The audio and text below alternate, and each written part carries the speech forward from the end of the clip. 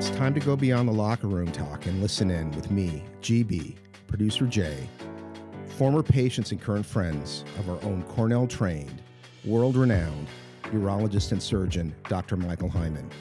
Let's talk about the issues on men's minds where no topic's out of bounds on another sit-down with two men and a doc. Welcome to the show, my three dear bearded friends. It looks like none of us have shaved recently. What's the point? JT, how are you? I'm good. Unshaven and happy. And very tan, I might add. Yeah, it's just, too much free time. That's what that amounts to, I think. In the LA sun. Yeah, it's finally we're getting some of that. There's, by the way, two of us. We're two friends, but that's okay. It's you could argue it's just semantics. I thought Elijah was still here. How are you, Doc? I am well. I'm doing well.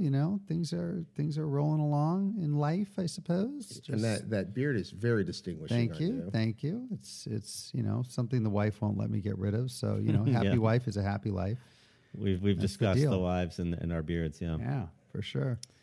I was thinking of you, Doc, because I'm stumbling. I traveled through my cable system and I discovered a show that maybe some of our listeners have seen. I looked at it to see how long it was on. It was actually the first episode, so they just started airing it, and I think it's because of us. You think they stole our IP? I absolutely do. Let's hear it. And I gotta say, I don't even like the name. It's called Doctor Down Below.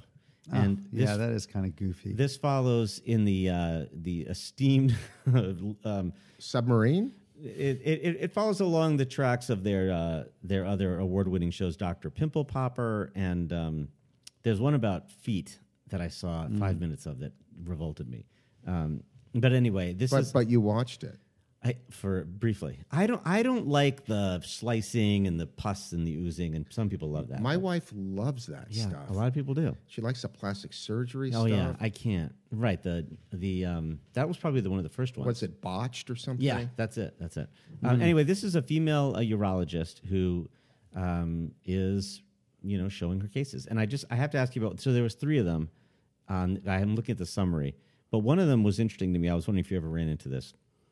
This was one of the cases, which I didn't see, but a man struggles with an extra pee hole left by a Prince Albert piercing. So Prince Albert, educate me on that, first of all. I'm assuming it's some sort of ring. Yeah, there's different kinds of, they're almost like, earrings, if you will, that guys will put into their penis, and depending on how they put them in and where they put them in, they have different. I don't know them all, and this is not something you learn in residency or medical school. But if you were working in like a tattoo parlor, you would know what these are. But I know that a Prince Albert is one where the ring goes in through the urethral meatus, the so-called pee hole, and then it pierces through the urethra and out through the skin. So you basically have this ring that's going, through the opening of the penis, out through the skin, and the guy just wears that. And I guess why is it a Prince Albert? I don't know. I don't know if that. They didn't tell you when you had yours? Yeah, exactly. I don't know the entomology of that. Is it etymology? I don't know the etymology. Entomology. I mean, I would think whoever's installing these things. Because entomology, isn't that the study of insects? Yeah. I think it's etymology. Don't listen to me. All right. Anyway. Whoever's putting these in, wouldn't that be their only job is not to go through? Okay, so no. So what happens is they put this in, like I just described, and that is how it works. And theoretically, if you wanted to remove it, that pierce that went through the urethral, through the tube, if you will, and through the skin would close. But some people would scar up, you mean? Right, but you are at significant risk for it not closing. So now when you urinate, a lot of the urine will come through that extra hole now through the side, if you will. It's like a and flute. Out the yeah, it's like a flute. You literally would have to put your finger over it every time you pee so that your urine would come out straight. And then if that's not happening and that opening remains, then you have to do like a reconstruction. So what do you do? Just put stitches in it? It's not that simple, because if you just put stitches in it, it will invariably break down and open back up again. So there's a whole technique where you have to remember that a lot of these. Is there like a warning sign on the wall at the places where you go to get this Prince Albert ring? I would imagine there is a disclaimer that says, please keep, keep in, not please, but that you are at risk for developing what technically would call a urethro-cutaneous fistula, which is a connection between the urethra and the skin, urethro-cutaneous fistula. Yeah, it's like you created a new off-ramp that you didn't want. Exactly.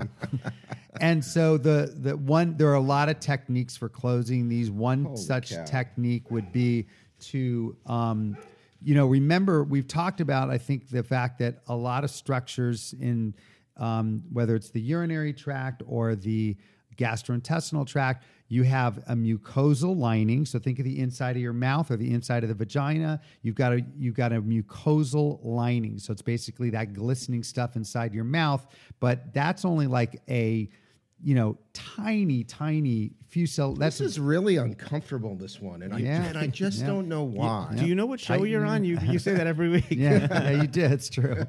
And then behind that layer, the mucosal layer, like the one inside the cheek is the best example, is what we call connective tissue. Some of it has muscle. So there's muscle in your cheek. Wait, hold on. Can we let's get down to the bottom.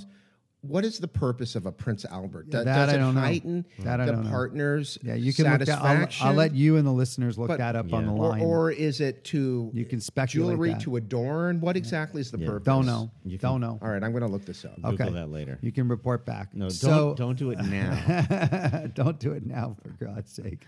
Anyway, so think of your cheek, and it's the same thing. So imagine, it might be easier for you to think of it as in the cheek if you had a hole between the inner cheek, and the surface of the skin. What you would want to do is first you would basically want to separate the lining, the inner lining, that urethral lining. You'd want to surgically separate it from the muscle and the skin. Mm-hmm. You want to make that a separate thing. So you want to make a dissection between the inner part of your cheek and that inner lining. It's like when I butter the inside of my turkey. Right, so they're separate. I have something to report back. I went on the OpenAI. We begged you. And I said purpose of a Prince Albert ring, and it says something went wrong. It didn't give me an answer. All right, there you go. It doesn't know yet. This open chat, you GPT. You can teach it.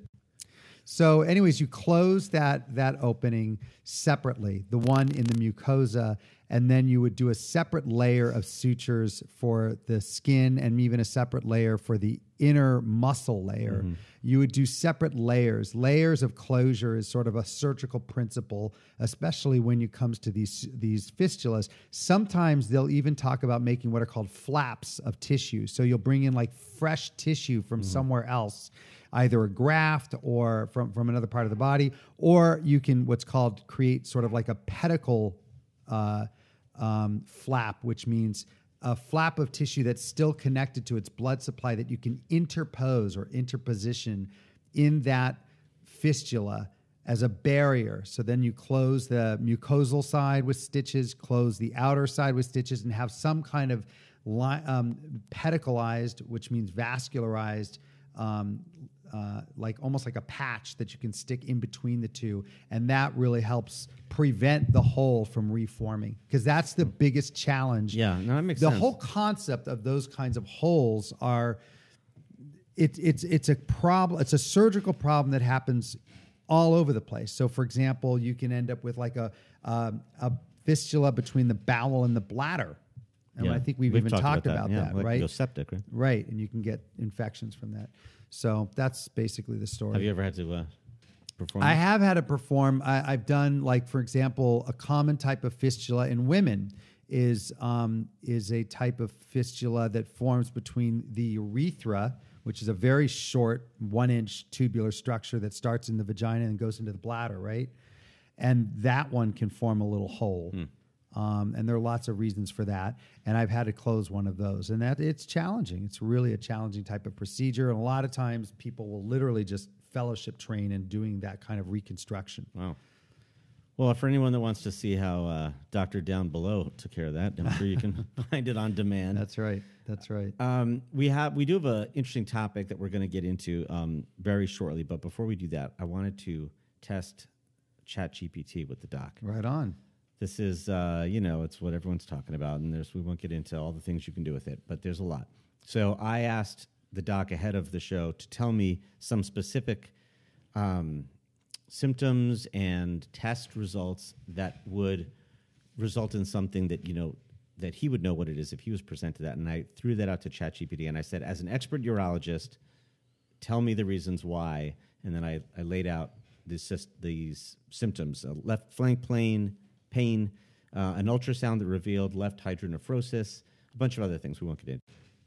So what it came back with was, based on the symptoms you described, it's likely that the 25-year-old patient is experiencing left flank pain due to a condition called hydronephrosis, which was in the description to begin with. It's a swelling of the kidney due to a buildup of urine in the kidney, usually caused by an obstruction of the urinary tract. And then it goes on and says, in this case, the IV contrast revealed normal caliber of the left ureter is puzzling, which I thought was funny that ChatGPT found it puzzling.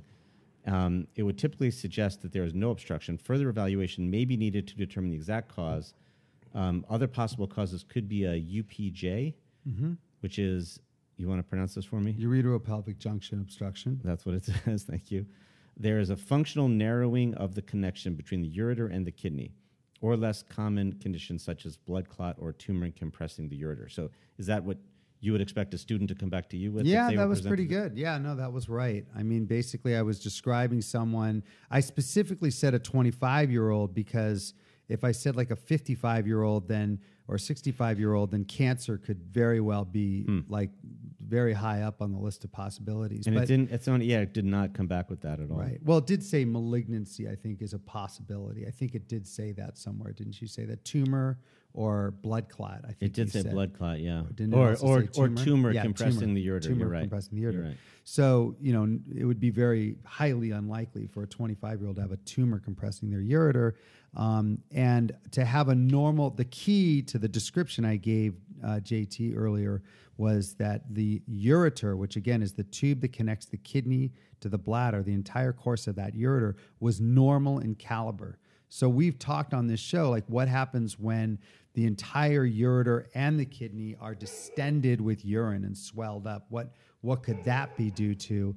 And usually, if it's on both sides, it would suggest that like something in the bladder is blocking, and now your whole system on both sides is distended, and that would be a totally different scenario. In this case, the caliber of the ureter was normal. So that means that whatever is blocking that kidney is right at the junction of where the ureter joins the kidney, and that's called the ureteropelvic junction. And that's why it was great that it actually said that. It said ureteropelvic junction. That's what I kind of described. I said hydronephrosis with a normal caliber ureter, by definition, is going to be some type of obstruction at the junction of the ureteropelvic location. And was there some follow-up you said you wanted to ask? I said to you, not follow-up, but because what it was really trying to do is what we do in medicine, which is called a differential diagnosis. This is a real common expression that doctors will use, which is simply a way of saying, what are the list of possibilities in order of most likely to least likely, right? And the more information you get, the shorter the list is, and the more sort of prominent would be the number one thing, because you're more certain about the diagnosis. Of course, a differential diagnosis is not a diagnosis. It's a list of possibilities, and you can't always, you can get closer and closer to the truth, but when you really want to get to the truth, there are certain criteria to be the truth. In other words, like in this case, you could make a radiologic diagnosis and base your truth on the radiologic appearance of that ureteropelvic junction obstruction or UPJ obstruction. But some people would argue that you actually should have pathology, where they actually remove that segment that's obstructed, look under the microscope, and say, oh yeah, these are the classic features under a microscope. Because someone might say, well, that's not really a ureteropelvic junction obstruction. It could be due to other reasons. Well, I did ask it just now as you're talking, what are the reasons from most likely to least likely? And it came back and it said the UPJ is the most likely, then a renal stone. This is, again, in descending order. That's true. It could be a renal stone. Possible cause of the left flank pain and the hydronephrosis could be a renal stone. So the reason I wanted to do this little exercise is, it's a lot of people are using it for lots of different things. So in the medical community, and I'm not suggesting that you would know the answer to this, but I think it's an interesting future for people, instead of going to WebMD and typing lots of symptoms and then sifting through lots of results, some of which are maybe less credible than others. It becomes like a place you ask your questions, you say what you've got. And of course, it's going to lead to likely even more confusion and consternation in patients. But it's a little, it's one of those mixed I almost wonder if bags. doctors will use it. It's a mixed bag, right? I'm sure they will. It's a mixed bag because like we have now, and maybe it'll happen to a lesser degree, but like we have now, people, of course, they go online and they try to, reach out to Dr. Google, as they call it, and they find out all kinds of things about what they could have and people will often, not infrequently, they'll come into my office and they'll wave the paper and say, I know what I have. Yeah, I'm sure. And they won't even let me do any tests. I've had people do that. Like, I'm like, well, we really should do a bladder scan to see how. No. I already know what I have. So I just need a prescription for antibiotics. And I go, well, we haven't even done a urinalysis. I already know what my diagnosis is. And I'm like, okay, I'm not comfortable doing that because I need to feel confident. I was hoping that's what you were going to say. That's what I say. I figured. How many people are actually right? It's some people are right. But it doesn't matter. To coin the phrase, a clock is right twice a day. It's like just because they're right doesn't mean it's the right thing to do. Yeah. And then, of course, I've had some people. That's a broken clock. I've had some people. You're right. I've had some people come in and they knew what their diagnosis. They said, I've had this for the last year and I've been dealing with it, and I finally, need to get a prescription or something. And then I take a look at them and I realize, actually, that's not what you have. You have now you have metastatic prostate cancer. And I've actually had that happen more than once, where someone thought they knew what they had and they really were certain of it. And now, because they didn't come in when they first started having issues, they now have prostate cancer that has spread, and there's no way that they can be cured. Well, so on that high note, but here's the question. I think it'll be a percentage thing, though. Whereas, like, when I'm saying is it probably happens, like, I don't know, a pretty rare amount of times, it's going to, where someone's completely misdiagnosed themselves to the point that they're going to now put themselves in serious, risk of mortality. I think that is going to happen less because this is going to get more accurate. So looking further down the road, is this a potential doctor replacement? Is this a tool that a nurse practitioner can start using? So it can potentially put your profession in jeopardy? Well, all informational jobs are at jeopardy with this, of course. I mean, there's no question that it will probably change the dynamics of the practice of medicine in the long run. In the same way that I think, look, right now, what happened? How did we respond to chronic doctor shortages in the last 25 years? Because there have been chronic doctor shortages. How have we responded? PAs, nurse practitioners, all of that, right? So and then of course that's also how we responded to the cost of medicine. So they instead of, it's like a surgery center now, used to have like a staff of 6 anesthesiologists to do colonoscopies and all kinds of outpatient procedures. Now, on average, you know how many anesthesiologists those surgery centers have? Maybe one a day. Overseeing nurse anesthetists. Right. And then you also cheaper, and they can do the same. Right. And then there's also these twilight sleeps where you don't need the anesthesiologist. Correct. So they do all kinds of things like that, and this is just going to be another way. And you could argue, that that's so terrible, but, Well, to GB's point, I look at it as a tool that people will use. It'll get much, much, much more powerful. You'll be able to input the CT scans, input the radiological results, and get a second opinion, perhaps, on what it thinks it is versus what your doctor thinks it is. Yeah. So, I've been using it to help with my interpersonal relationships. How's that going for you? Is that working out? I've learned a lot about JT. Oh, okay. You learned something. You know what? Actually, I'll tell you what I think. As you're talking, I was kind of thinking in my own mind. It actually, in some ways, it could make my job more gratifying, because you have to realize that, 80% of the stuff I see is very rote. I'm seeing somebody comes in, their doctor referred them because they have some small amount of, little microscopic blood in their urine. 90% of those workups for microscopic blood in the urine are negative. And there's lots of reasons why someone has developed some microscopic blood, but the vast majority of them are benign, meaning there's no serious condition that needs to be treated, but I have to do all the tests and the whole workup. And you could argue that with, something like artificial intelligence, it's going to start weeding out a lot of that unnecessary trips to doctors, and that I'm going to get more and more people where artificial intelligence will, potentially reach a ceiling where it just, you have to do various things, and it's just going to get more complicated, and those are the things I'm going to have to take care of. I certainly don't look at it as removing doctors. I think of it maybe as being gratifying in that a lot of what you're doing, I don't want to call it guesswork, but you're making your most educated guess before you start operating, especially if it's an operation. Right. And this would maybe just confirm, in all likelihood. That's a really good point. I mean, that's another point, and that is true. So I think it could have a lot of positives. I do. I'm not against it. It's very early stages, but I thought it was an interesting little test. Yeah, I like it. So thanks for going down that road. Absolutely. So you had a topic in a case you wanted to take us through. I'll try to be a little brief because I think we're already 20 minutes into this into our show. But I'll sort of start out by saying that. So a really common thing I will see, and it's somewhat mundane in the urology practice world. I mean, these aren't like typically types of things that we see that you're like, oh, wow, this is really fascinating. But it's super common, which is that a woman will come in. It's almost always women. I would say 90%. And they'll say, my doctor wanted me to see you because I've had 6 urinary tract infections in the last year. Okay. Or she might even say, I get a lot of urinary tract infections. And the first thing you want to ask is how many of you had in the last year?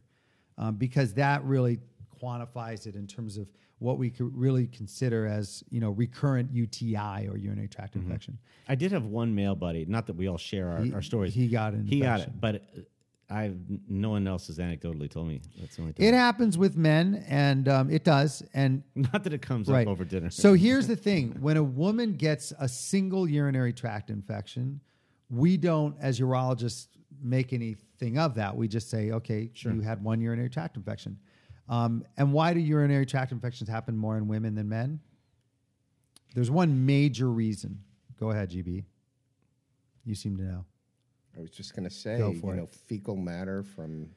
Well, but sex. Men, you're right. Although men have fecal matter that's in their pelvis, they might have wiped and left some down there. Or and it's from wiping. I just think the vaginal opening is susceptible to. So the vaginal opening is there, but the real issue is the length of the urethra. Oh, okay, that's the real issue, and the fact that yes, in men because they have a penis, obviously their opening to that tract, to that system, is sort of further out from the body. But the major issue in women is that the urethra is literally like less than an inch long. And in men, of course, that's not the case. Even if he has a small penis, there's a whole bunch of urethra on the inside of his body. So he's got a lot of length. So the urine cleans out the men's urethra, and when it's longer? It's more that bacteria. Less of a trip to go. Right. Like let's say that you've got a very small, short penis, right? So let's say the urethra, hypothetically, okay, so you're saying not you, but let's say your penis sticks out of your body just like 1 inch. That would be a bummer, but let's say it does. It happens. And then would it be possible that some bacteria could get to the opening? But I just told you that there's a lot of length on the inside. I understand. So he gets bacteria in there, and within 3 or 4 hours, what does he do? He pees. And it washes out. Got it. But a woman has it gets into the bladder. Got it. Got it.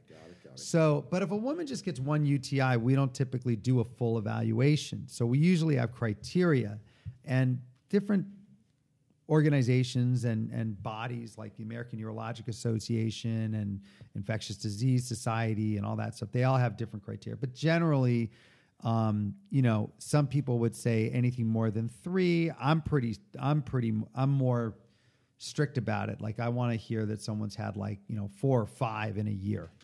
But believe me, I have some women that come in and say I've had one every month for the last year or 2 years. And what's the problem about this? Not just the fact that she keeps getting the antibiotics that she has to be on. Right. And so what is it? Does it? And why burn? is it a problem Does to be it burn treated? when you pee? What exactly? They have are the all those symptoms, and right? it hurts. Right. Right. What's the problem about being the antibiotics on so are going to eventually your body's going to become less and less. So it's actually not the respond. body. It's not the body. Well, okay, you're right. It's the bacteria. Whatever's it causing kills all it. the It's good the bacteria. It kills the ones that are most susceptible to antibiotics, Right. and it allows the ones that are very resistant to antibiotics to flourish. Right. And so now you have bacteria that's affecting you that are resistant to almost all the antibiotics, and sometimes are truly resistant to like everything except like the most very expensive and sophisticated intravenous forms of antibiotics, and that's a big problem. So I don't want to cut to the end, but I'm assuming that someone that really has a very chronic issue with this, right. it could lead to some pretty serious. So things. I will No one try wants to. an I'll try to infection. brush over this quickly. When we get someone like that, we first want to ask her, in this case, a woman. If it's a man, by the way, we immediately do what's called an anatomical workup. Basically, we're looking for, maybe it's from his enlarged prostate, maybe he's got a tumor in his bladder that is holding on to a lot of bacteria and constantly shedding it. But in men, if they just even get one UTI, we typically do a full workup because there's just no good explanation why a man would get a urinary tract infection other than a real anatomical problem. Does that make sense? In a woman, because it's common, we don't do it unless she's had them like more than she should have them.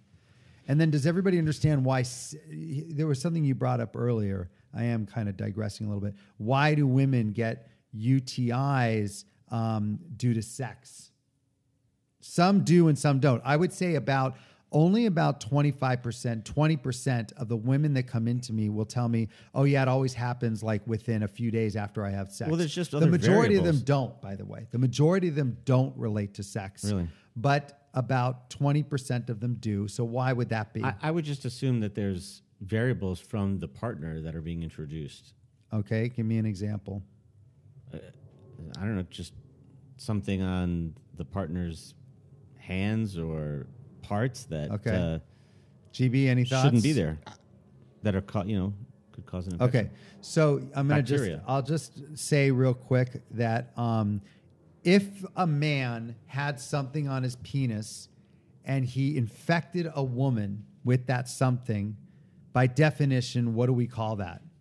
STD? Correct. Or STI in the current lingo, we call it a sexually transmissible infection.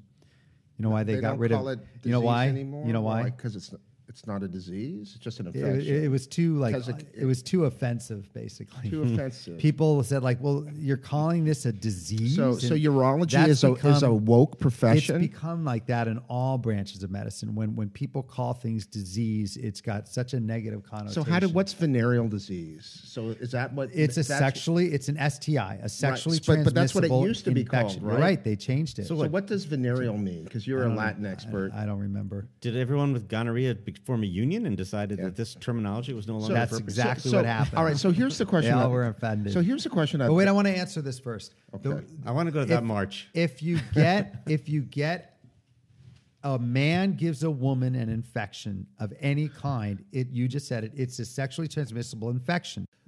An STI is a specific infection that is literally transmitted from the man to the woman, and it's a fairly finite list, like gonorrhea, chlamydia, syphilis, HIV, things like that. But like an E. coli UTI is not sexually transmissible.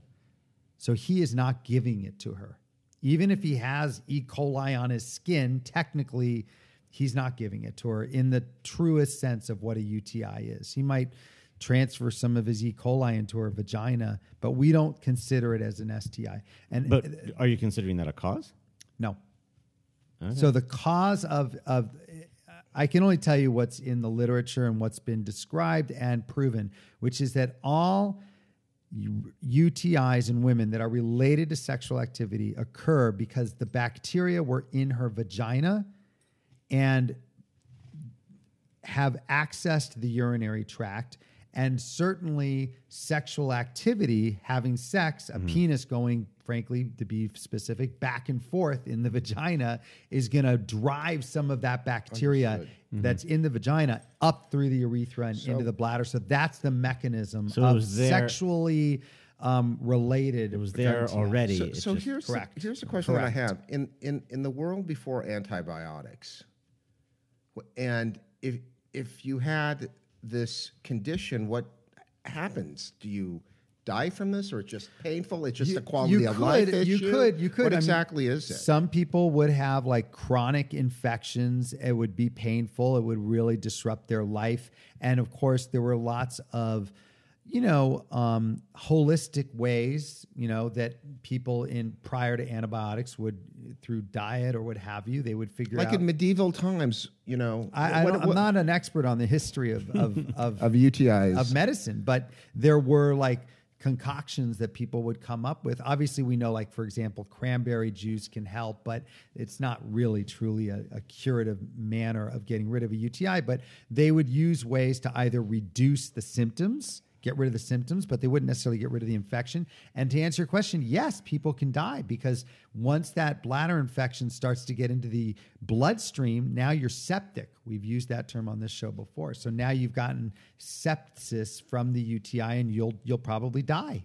So yes, there were probably tons of deaths from, it's just another type of infectious disease. And infectious disease was probably one of the top causes of human mortality before the advent of antibiotics. So yes, you would die. All right, so you see a patient coming in who's had this 6 times in the last year, Yep. or maybe even more potentially. Yep.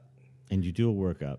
So you decide to do a workup. At this point, you need to. So I will say, the majority of the time, we'll first try to see if it's related to sexual activity. And sometimes we can give them suggestions to, in terms of like, how are you having sex? Because it turns out that different positions might help in terms of your propensity to get these UTIs or being able to avoid them. So position can sometimes help. And sometimes it's trial and error. Like I'll say, do you usually, are you usually on top, or is he on top? And she says like, oh, I'm always on top. And you have a nurse in the room when you're having these questions, I take it. Yeah, well, you can have these questions technically, at least in the modern guidelines, and not be crossing any, sort of, it's only when you're doing like an examination, you absolutely have to have a female nurse. But anyway, so you ask them to switch back and forth, and you'll ask them other things about behaviors and habits. How do you wipe when you go to the bathroom? Do you urinate right before you sex? Why do you urinate right before you have, or right after you have sex? Evacuates that area with it. Cleans out the urethra. Yeah. Basically, you have sex. Theoretically, you may have introduced some bacteria into the bladder. You're going to empty out the bladder, get rid of that bacteria. Is that actually like soon enough? I mean, it's not. Yeah, it hasn't already traveled. It yes and no. In some people, it's soon enough. In some people, it's not. Mm-hmm. They know from studies that the cells in the lining of the bladder, in women that have recurrent infections, those surface of those cells have receptors that bind to bacteria more tightly.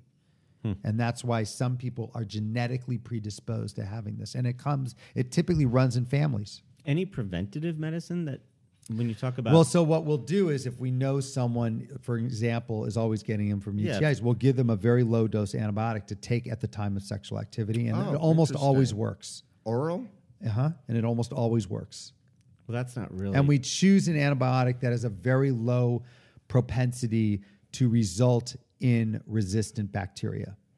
Do you also recommend, showering and stuff beforehand? Does that help? No, because that doesn't really help. How much time beforehand does that? Usually we'll tell them that even if you take it like, a half hour or even 15 minutes before, it's going to help. It's going to help. Yeah, because it's a small inoculum. What does that word mean? It means the amount of bacteria that's in the bladder. And bacteria replicate quickly, but not that quickly. So, for example, if you had sex and you had a small inoculum of bacteria in the bladder and you took that antibiotic right before you had sex, or even right after you had sex, within 30 minutes, that antibiotic is going to filter into your urine, and that small inoculum hasn't had time to replicate enough for that tiny dose of antibiotics to get rid of it. So age has nothing to do with any of this? Age does have something to do with So this. is it- Not in the sexual, not so much in the sexual activity department, but much more so in the sense that women's vaginas change as they get older, and particularly after menopause. The vagina changes drastically. All the defensive mechanisms change with their hormonal changes. So you're more So susceptible. they go through menopause, after menopause. and the whole what we use this term milieu, which is really just the. I know it's funny how these terms come out, but that term sort of specifies what's the hormonal content, the acidity of the vagina, all these properties of the postmenopausal woman. Her in the vagina, it changes drastically, and so she has all sorts of potential issues related to those changes, of which recurrent UTIs is one. So I will briefly describe a situation where it was an anatomical problem. Okay. So we know that emptying the bladder is an important defense against recurrent urinary infections, right? You got to empty your bladder. Just in general terms. In general, if someone chronically doesn't empty their bladder well, a man or a woman, so in a man it's because of this prostate, right? Or something else. We could come up with other reasons. He's got scar tissue in the urethra, or the bladder muscle's not working. If a man doesn't empty his bladder well, he's very much at risk for recurrent infections. It's one of the reasons. Okay. We know that emptying the bladder is important. So one of the things we're doing with the workup in women is she emptying her bladder well? We want to know that. And one reason, and so we'll do an ultrasound. Isn't there a P test too?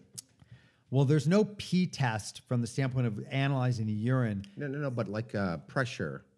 There's a urodynamics test. You're right. Yeah. That will tell you if she's emptying, but that will give you more of a reason why she's. But the man can do that too. He can. But that test is more helpful to diagnosing why he or she isn't emptying, Right. rather than establishing that she's not he or she is. The quickest and simplest and least invasive way to know if someone isn't emptying well is just doing an ultrasound after they pee.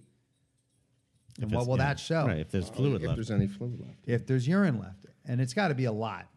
It can't be like there's an ounce left or 2 ounces left. But if she has 10 ounces left or 15 ounces left, it could be an issue, right? So we do that, and that's part of the workup.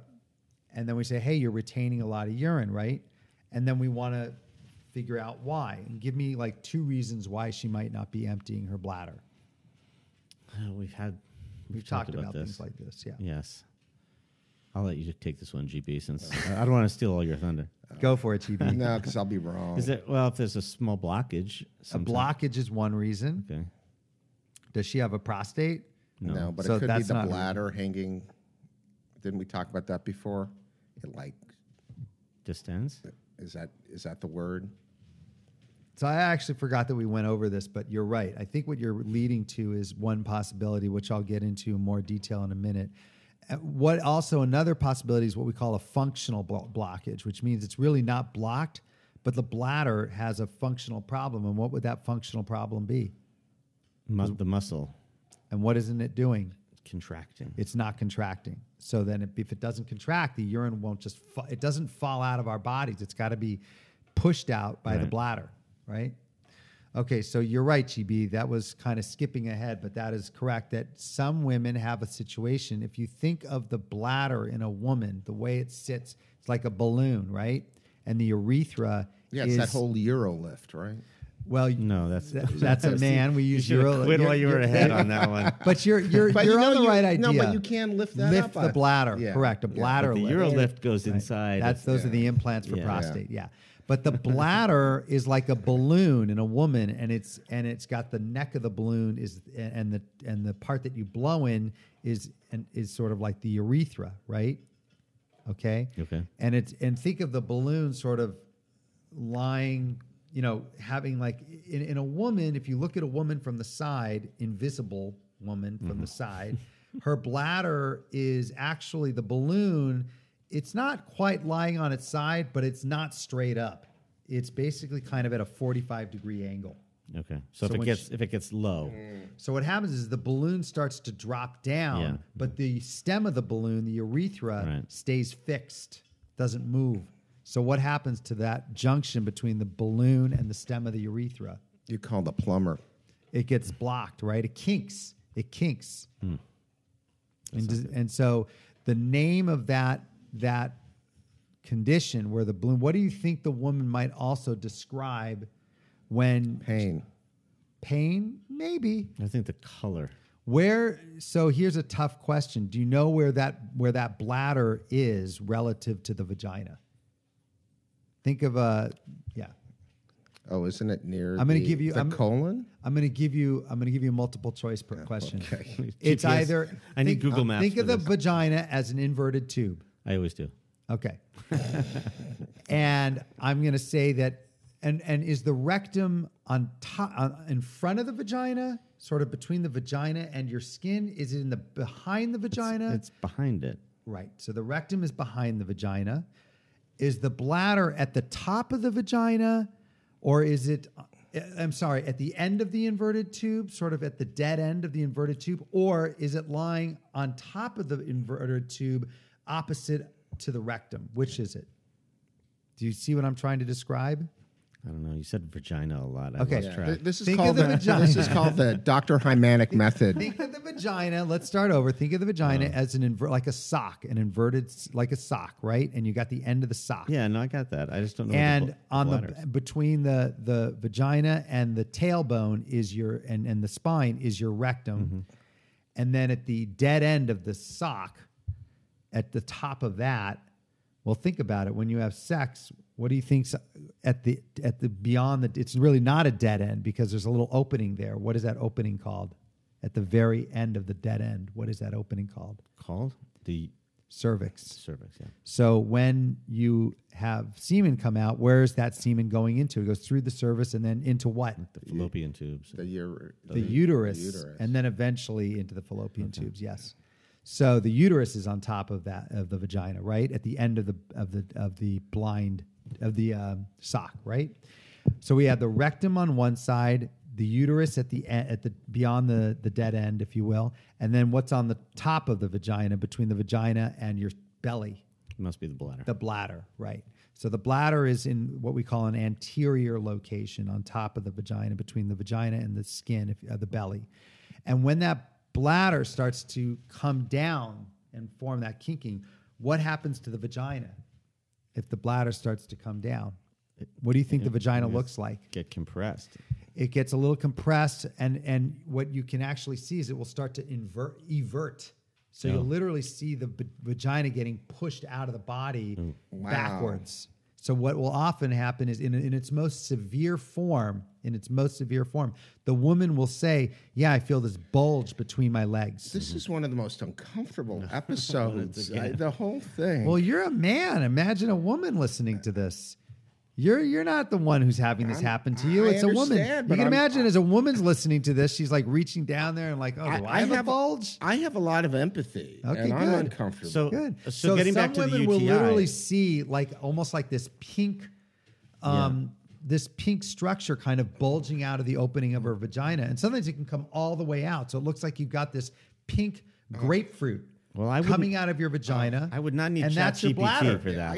That's your bladder. I can't take this I would anymore. just call the That's your doc at that bladder. point. Yeah. That's a woman's bladder. all right. But the And woman when it's completely averted like that, and the urethral opening is all the way up in the vagina, it's literally like making a U-turn, right? Yeah. You go into the opening, into the tube, and then you have to turn around, make a 180 to get to where the bladder is, which is sticking outside of But this the doesn't body. seem like a big mystery. If someone's having a lot of UTIs, then I mean, For this reason, you mean? Yeah. Because she would come in saying this? Yeah. But sometimes it's not so symptomatic. Sometimes she'll say, "I don't really feel a bulge." Maybe every now. You have to ask them. You have to elicit the symptoms because they don't make that connection. Yeah. That like, "Oh yeah, I've had this little bulge in there for like 7 or 8 years, 10 years." But then you start doing tests and you find out that bulge is actually the reason why she's gradually retaining more and more urine and why she's getting recurrent infections. So that bulge, that condition where the bladder comes down is called a cystocele. Cysto is the bladder, and I forget what the seal, C-E-L-E, or in British spelling is C-O-E-L-E. I forget exactly what the meaning of that is, but a cystocele, I think it might just mean like a fluid containment, but I'm not sure. The cystocele is where the bladder starts to bulge out through the. You can have other types. You could have a rectocele. So instead of the bladder bulging out through the vagina, the rectum could protrude, push the bladder out, and then she could complain of constipation. So there must be other reasons why, though, someone would have a.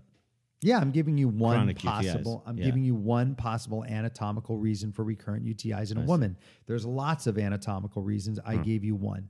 Wow. I vote for not having that one. So, all right. Well, that's, it's good to know. It's good to know. It's another reason. Says who? It's interesting though. Our show tends to be much more leaning towards male conditions or unisex conditions like kidney stones. We don't spend a lot of time talking about female urology, but it's an entire board certified field within urology. You can get boarded specifically in female urology, and urologists will sometimes specialize in just these conditions that affect women, of which there are tons. Yeah, sure. And in this case, chronic UTIs can be very debilitating. Right. And for lots of reasons. Correct. Just ask Dr. Down Below on her next episode. There you go. And we're giving them a lot of, I'm surprised, GB, you're not saying something about this. Like, shouldn't we be getting some kind of... our global listenership of 124. Yeah. It's a little more than that, but we'll have our lawyers look into the trademarks. That's Yeah. what I thought. All right, Doc. Well, thanks. GB, as always. Yeah, thank Pleasure. you. Good seeing you guys. Hope you guys All have a right. good week. Next time. Okay.